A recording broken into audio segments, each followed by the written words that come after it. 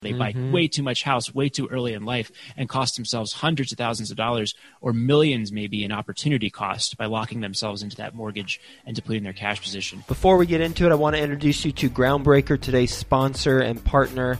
They are an all-in-one suite of tools for small to medium-sized real estate syndicators. They've got a special focus on real estate syndicators with 1 million to 100 million assets under management. They help you increase productivity and investor satisfaction by automating fundraising, reporting, and investor relations through elegant and powerful workflows built by syndicators for syndicators. Groundbreaker will help you scale your business without the need to scale your overhead. So they're going to help reduce your costs because of the admin team that won't need to be as large. And they're going to help you reduce your risk of data breach because of the security systems that they have in place.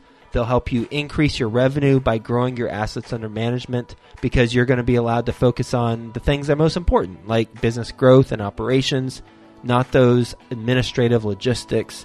And ultimately, they're going to help you elevate your company's brand and professionalism and investor experience because your investors are going to enjoy having this platform with all their information versus however you're currently doing it. 3 things specifically about Groundbreaker I personally like. 1, super easy to use from an investor standpoint and from a general partner standpoint. 2, it allows investors and general partners to fund electronically, meaning that a limited partner can complete their entire subscription and funding cycle without leaving the platform. And on the general partnership side, for distributions, you can set it up so that you can trigger bulk ACH payments within the platform. And then last thing I really like about Groundbreaker is it's cost effective. It's healthy to the bottom line. Their basic plan allows sponsors to sign up for as little as $100 per month with no limits on deals or investors. And you can read all about the pricing on their website. Speaking of their website, it is groundbreaker.co/Joe, Joe.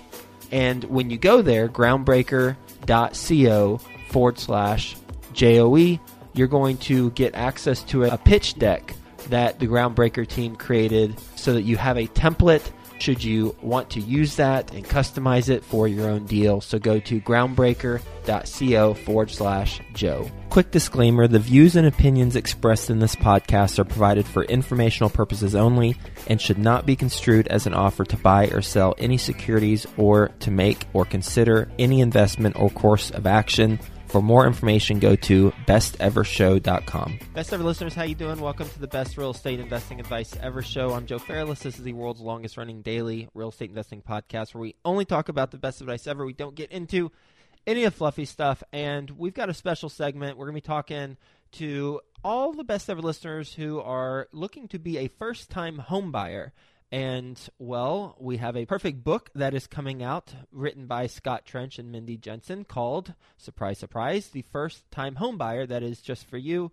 And it is the complete playbook for avoiding rookie mistakes. So with us today to talk about the lessons that they wrote about in the book so that we can get some value from this conversation, then ultimately go check out the book, is Mindy and Scott. So first off, how you two doing? Doing great. Thanks so much for having us, Joe.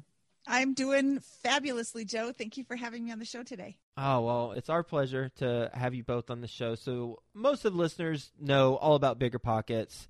Mindy and Scott are from Bigger Pockets. Scott is the CEO of Bigger Pockets. Mindy is the community manager for Bigger Pockets. Scott also, from an experience standpoint, has 6 years of real estate experience.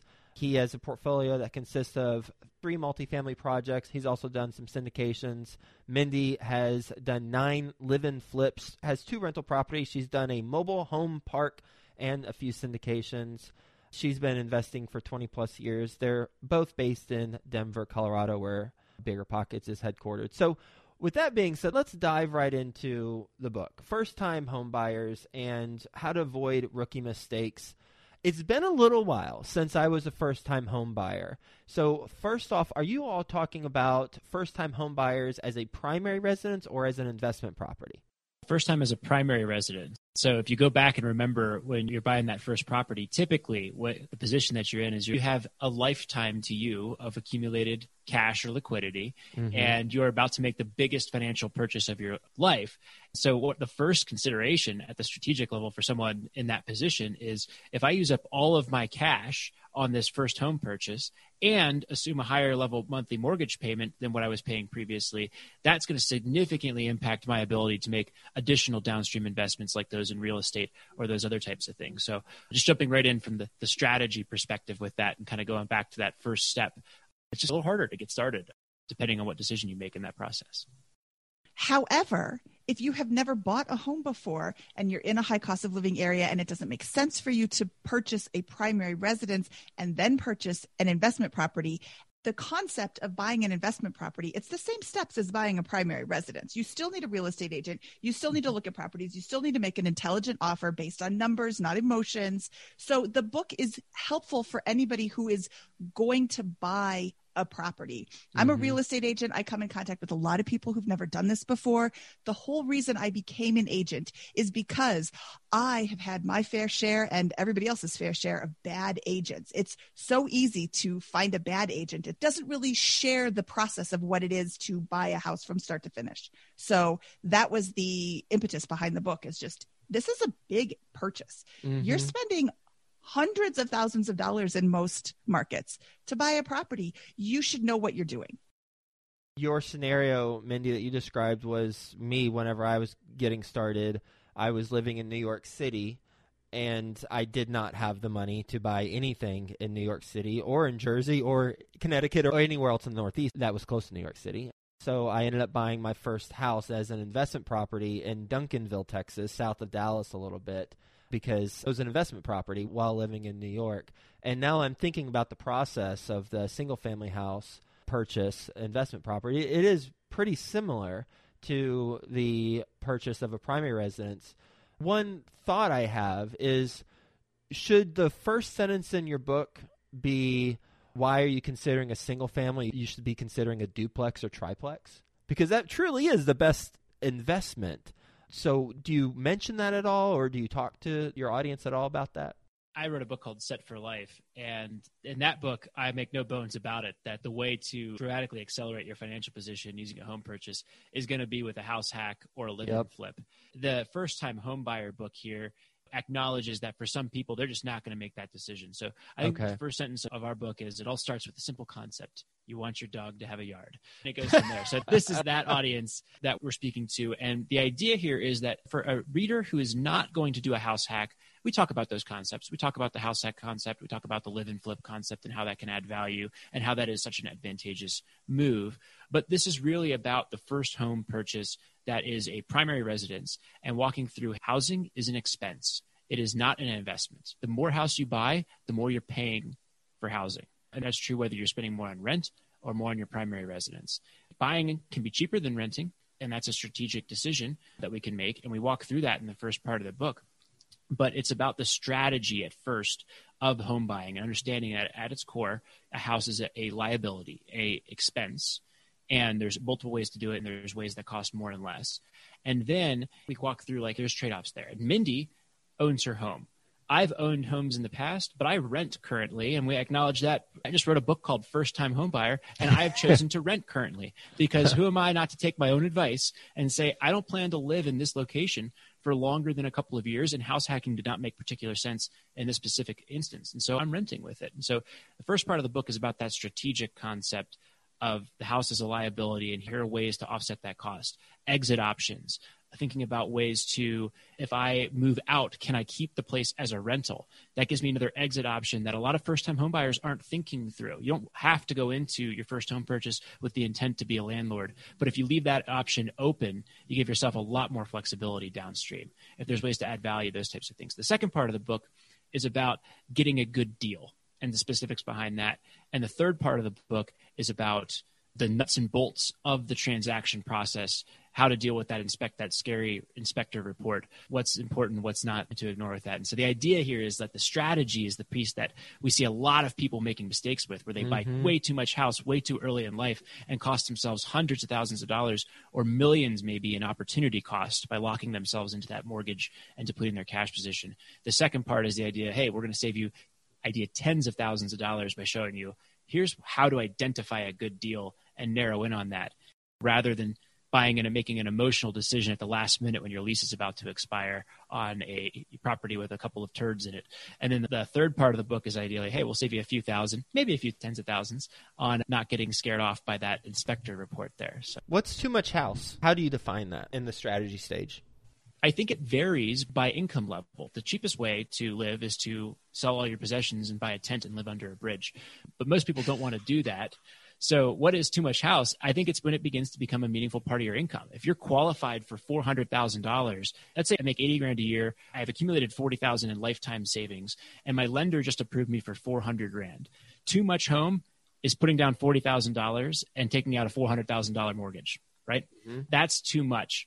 Somewhere below that is a better option. And the farther you can go below that while still finding a place that you will enjoy living in, that's the sweet spot. So where's that art? I don't know. But it's not going immediately jumping to the top end of what you can possibly qualify for. Mm-hmm. So many people do that. They're like, oh, I can get a $400,000 loan. Let's look at $400,000 houses. And they don't look at it by monthly payment. They don't look at it by what do I need down the road? I have 2 children. I want a house that has at least 3 bedrooms. Mm-hmm. I don't need a 7-bedroom house. I don't want a 7-bedroom house. You got to clean all of that 7-bedroom house. I want at least 2 toilets because A, that's easier to sell. And I always have my mind on resale value because I've never lived in a house for more than 6 years in my entire life. And a lot of those were a lot less. So I'm always thinking, how am I going to be able to sell this? I don't buy weird houses. I don't buy small houses. I don't buy really big houses. I just buy middle of the road because that's going to be the easiest to sell. Yeah, and I'll just chime in there. Mindy made a great point there with she's only lived in a house for 6 years, right? Mm-hmm. Many people do not live in their house, even though they go into it with the thought. It's like 5 years, right? That's the average? Something like that? We saw 5 to 7, something like that. Yeah. And I put a little fancy little Excel model for this together, but I believe that the cutoff point between whether it's better to buy or rent is between 5 and 7 years. So if you're going to live in a place for less than 3 years, you should be renting most likely, all else equal with the home buying decision, or buying a house that would make sense as a rental. But you got to keep the property for a long time to get out of that transaction cost cycle that's really going to bleed you dry in terms of wealth if you transact too frequently, right? So that, I think, is a key consideration that people aren't thinking through, coupled with buying at the extent of the range. And then I know Mindy has one point, but one more thing real quick. If you are buying a house, what we just talked about previously, how much is too much house? And you're going in that spectrum of here's the minimum I could tolerate and here's my maximum of my price range. You can go farther along towards that higher price point range in that first purchase if you're darn sure you're going to be living in that place for a very, very long time. If you feel like you're the kind of person who's probably going to be moving in 5 to 7 years, that's where the stakes become much, much higher for buying more and more within your means on that first-time home purchase. Okay, so Scott just said these people are buying. If you're not planning on staying there every 5 to 7 years, you should be renting. I will say that most of the time, but I absolutely don't plan on staying there for 5 or 7 years. I'm there for 2 years because I live in Flip, but I am not buying really nice properties at market price. I am buying dumps at bottom of the barrel prices because I'm going in there, I'm making them beautiful, and then I'm going to sell them. Mm-hmm. I am making, how do I say this without sounding so snotty? I'm making hundreds of thousands of dollars on my sale, even though I've only been there for 2 years. Or 3 years, because I bought such an ugly house that nobody else wanted, is habitable, and that's about all you can say about it. It's exit strategies. Most people, when they buy their first home, have only one exit strategy, which is, I'm going to live there forever, which does not turn out for most people, right? So Mindy and I have bought houses and lived in them for much shorter time periods because our exit strategy was completely different. My exit strategy when I bought my first duplex was to move in, fix it up, rent it out, and move out and keep it as a rental. That's an exit strategy. I'm planning on keeping the property for a long time. Mindy's exit strategy is to move in, fix it up, and flip it. And she has optimized every part of that process. She is an agent, so she's able to transact on the buy and sell side and collect those commissions. She knows how to rehab the properties. She lives in them during that. And then when she sells it, she doesn't have to pay a capital gain because of certain specific tax rules for that. But again, when we mention these exit strategies, and you as an investor listening to this should be thinking about those exit strategies with your primary residence. But again, for our purpose of our book, while we mention those, we're trying to open people's eyes more generally to the fact that other exit strategies besides living there for the rest of your life exist in the first place, and that one of those should be living in there for a long time. Another should be selling it for a gain at some point, and you can accelerate that through improving the property like Mindy or flipping it, or holding it as a rental should be a third option. And the closer you can get to having all three of those exit options, the more freedom, flexibility, and wealth that you'll build over time. I love the awareness that you're bringing to the exit strategies. On a personal story, my family was considering purchasing a house for another family member of ours, and I'm being a little cryptic because I don't want to give away who the family members are for their own purposes, but we were going to purchase a property for one family of ours, a house, and while considering this process, another family member was asking, well, what about if the person who we were buying the house for decides they don't want it? Can we just have it as a rental? And the answer that I gave was a hard no way, because in this case would have been in an area of Michigan that is not the hottest market, and I certainly wouldn't want to have a property management company manage the only single-family house that I own in that area as a rental. And just having that conversation is necessary before figuring out, okay, does this actually make sense to purchase? So I can tell you personally, with you two describing the thought process that you really have to have when thinking about purchasing homes, that was helpful for me to have that conversation with family. I'm like, okay, well, that option or strategy is off the table. We're not having as a rental. So now it's just, are we going to be okay with losing money if we buy it and the market goes down? Or really, that's it, because we're not going to be living in it. Are there any other strategies that I was missing on that? They all boil down to those three fundamentals of live in the property forever, sell it for a gain, or rent it out. But there's so many permutations of those strategies, right? You can improve the property and sell it after you move long term. You can improve it, and that will jack up rents and enable you to keep it as a rental. You can consider short-term rentals. You can consider additions or major rehabs, or you can consider basic work that you're going to do yourself. There's a whole spectrum across each one of those exit options that you can consider. And we go through, I think, giving a high-level overview of those types of things. But yeah, you're right. If you're not analyzing your property at the outset, you're doing the buy and pray house purchase method, which is what most people seem to do. And that's where we want to save people from, because we think that if you're able to think through those exit options, even if your reality is that you don't have those exit options available to you today at the time of purchase, the closer you can get to them. Your mortgage is going to be $2,000 and your rent is $1,700. You know you're bleeding $300 a month and then some because of the vacancy and the repairs, maintenance, and those types of things. But at least you know going in what that exit option is going to cost you. And if you can get to the place that's $2,000 in rent and $2,000 in the mortgage, you're bleeding less after those other expenses, right? And so I think it's just important to conduct that analysis and then make a conscious choice. So our book might be for you, the investor that's listening to this, but it might be even more powerful for your spouse to read and understand where you're coming from on those types of things. Mm-hmm. As we wrap up, I do want to ask about your second section in the book with a couple specific examples. Your second section, you said getting a good deal.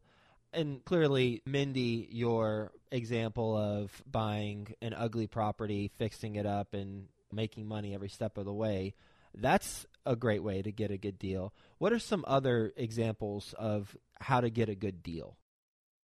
Well, Scott has a really great method of thinking about what's on the market and what is selling. And I'm going to let him talk about that. But to get a good deal right now in this market, it's insane. I don't know what market you're currently in, Joe, but I'm in the Colorado, the Denver Front Range market, and everything is going under contract instantly with no contingencies, all cash. 3 days it's on the market and it's under contract. So right now, getting a good deal is looking at properties that have been sitting there for a while. There's something wrong if it's been sitting there. So what's wrong with the property? I've been watching a property in the hottest market of my town sitting there since August. I don't think it's overpriced. I haven't been inside. Maybe it smells horrible, but it looks really nice from the pictures. So I don't understand why it hasn't sold yet. And that's the kind of thing that I would be looking at as a first-time home buyer, is something that's got long days on market. In my market, 20 days is long days on market. Okay. Unattractive houses. Who cares what the carpet looks like? You can get that replaced in a day. You can install flooring on your own. That's such an easy win. We do most of the work ourselves, and flooring is such an easy installation, except for carpet. Hire that out because you got to stretch it and whatever. But paint. I've got a client right now. She sent me a house that's got fluorescent green paint on every wall and the ceiling. I can pay somebody to paint a house pretty inexpensively.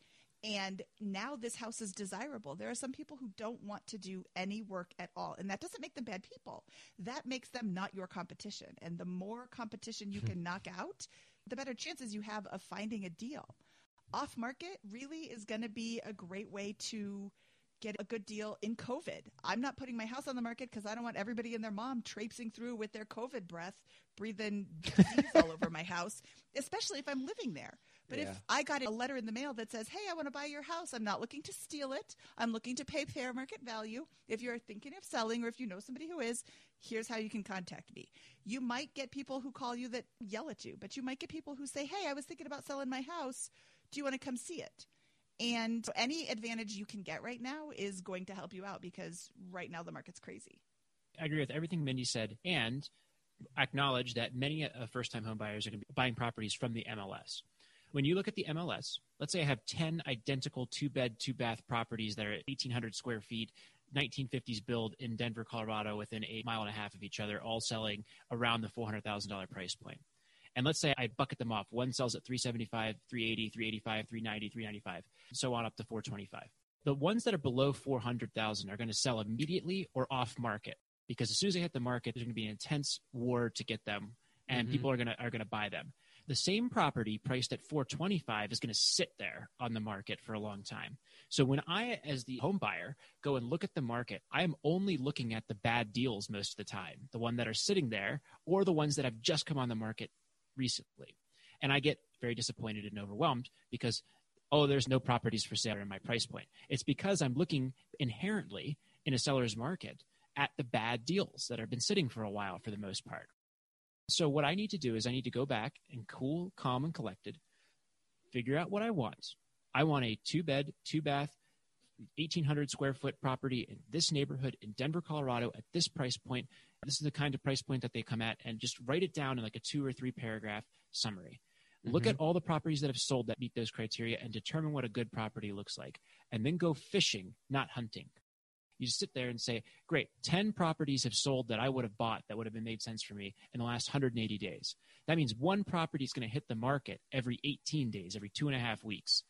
What most first-time home buyers do is they don't do this approach. They begin thinking about home prices. They tell their agent what they're doing. They get overwhelmed by the bad deals that are on the market. And then when a moderately bad deal that is better than the bad deals in the market comes online, they think they're getting a good deal and go after it. And they're forcing that timeline upon themselves because their lease expires at the end of June and they got to buy and move in before their lease expires. No. You figure out what a good deal is. You go fishing and set up a search. You know that you're only going to get one shot every 2.5 weeks, and you might have to take 6 or 7 shots before you actually land your property. You call your landlord and you pay the extra rent if you're renting to make sure that you can go month to month so that you can make a cool, calm, and collected decision on a passive deal search or an active one if you're interested in that, but on a passive MLS search, and you're reacting instantaneously when the deal comes on the market. You're making that decision ahead of time, but you're reacting in real time to something you've already predetermined is a property you're going to offer on. And that is how you get a much better deal, or at least acknowledge what a good deal is. And you can, of course, apply that to the properties that have the green paint or that are an off-market listing or whatever there. But I think that that's a fundamental strategic choice that most first-time home buyers don't make. They make the choice instead to, my lease is expiring, so I have 90 days to conduct a search. And at the end of that search, pressure's going to mount, and I'm going to be forcing myself into an emotional decision at the last second with a buy and pray approach. Which is probably why people move so frequently, because they're forcing themselves unnecessarily into a property that doesn't quite fit what they were initially looking for. Yeah, I guess there's no reason to read the book now, but shut up. It wasn't my complete intention, but I did want to make sure we got a lot of value during this interview, and we definitely did that. But I know there's a lot of other good stuff in the book, obviously. Well, we got to wrap this up, Mindy and Scott. Thank you for being on the show. How can the Best Ever listeners go buy the book? They can find it at biggerpockets.com/homebuyerbook. It is on sale starting March 8th in the Bigger Pockets bookstore. Awesome, and I will include that link in the show notes. Thank you, too, for sharing your insights and the strategy for how to think about the first home purchase, some parallels with the strategy from an investor mindset. and also some tactical ways for getting a good deal, and also the way to think about it that Scott just went through. And then we didn't touch on nuts and bolts of the transaction process, so there is a lot of other information in this book that you've got to check out. So thanks for being on the show. Hope you two have a best ever day, and we'll talk to you again soon. Thanks so much, Joe. Thank you, Joe. Groundbreaker helps you increase productivity and investor satisfaction by automating fundraising, reporting, and investor relations through elegant and powerful workflows built by syndicators for syndicators. Go to groundbreaker.co/Joe. That's groundbreaker.co/Joe to get a free deal pitch deck template.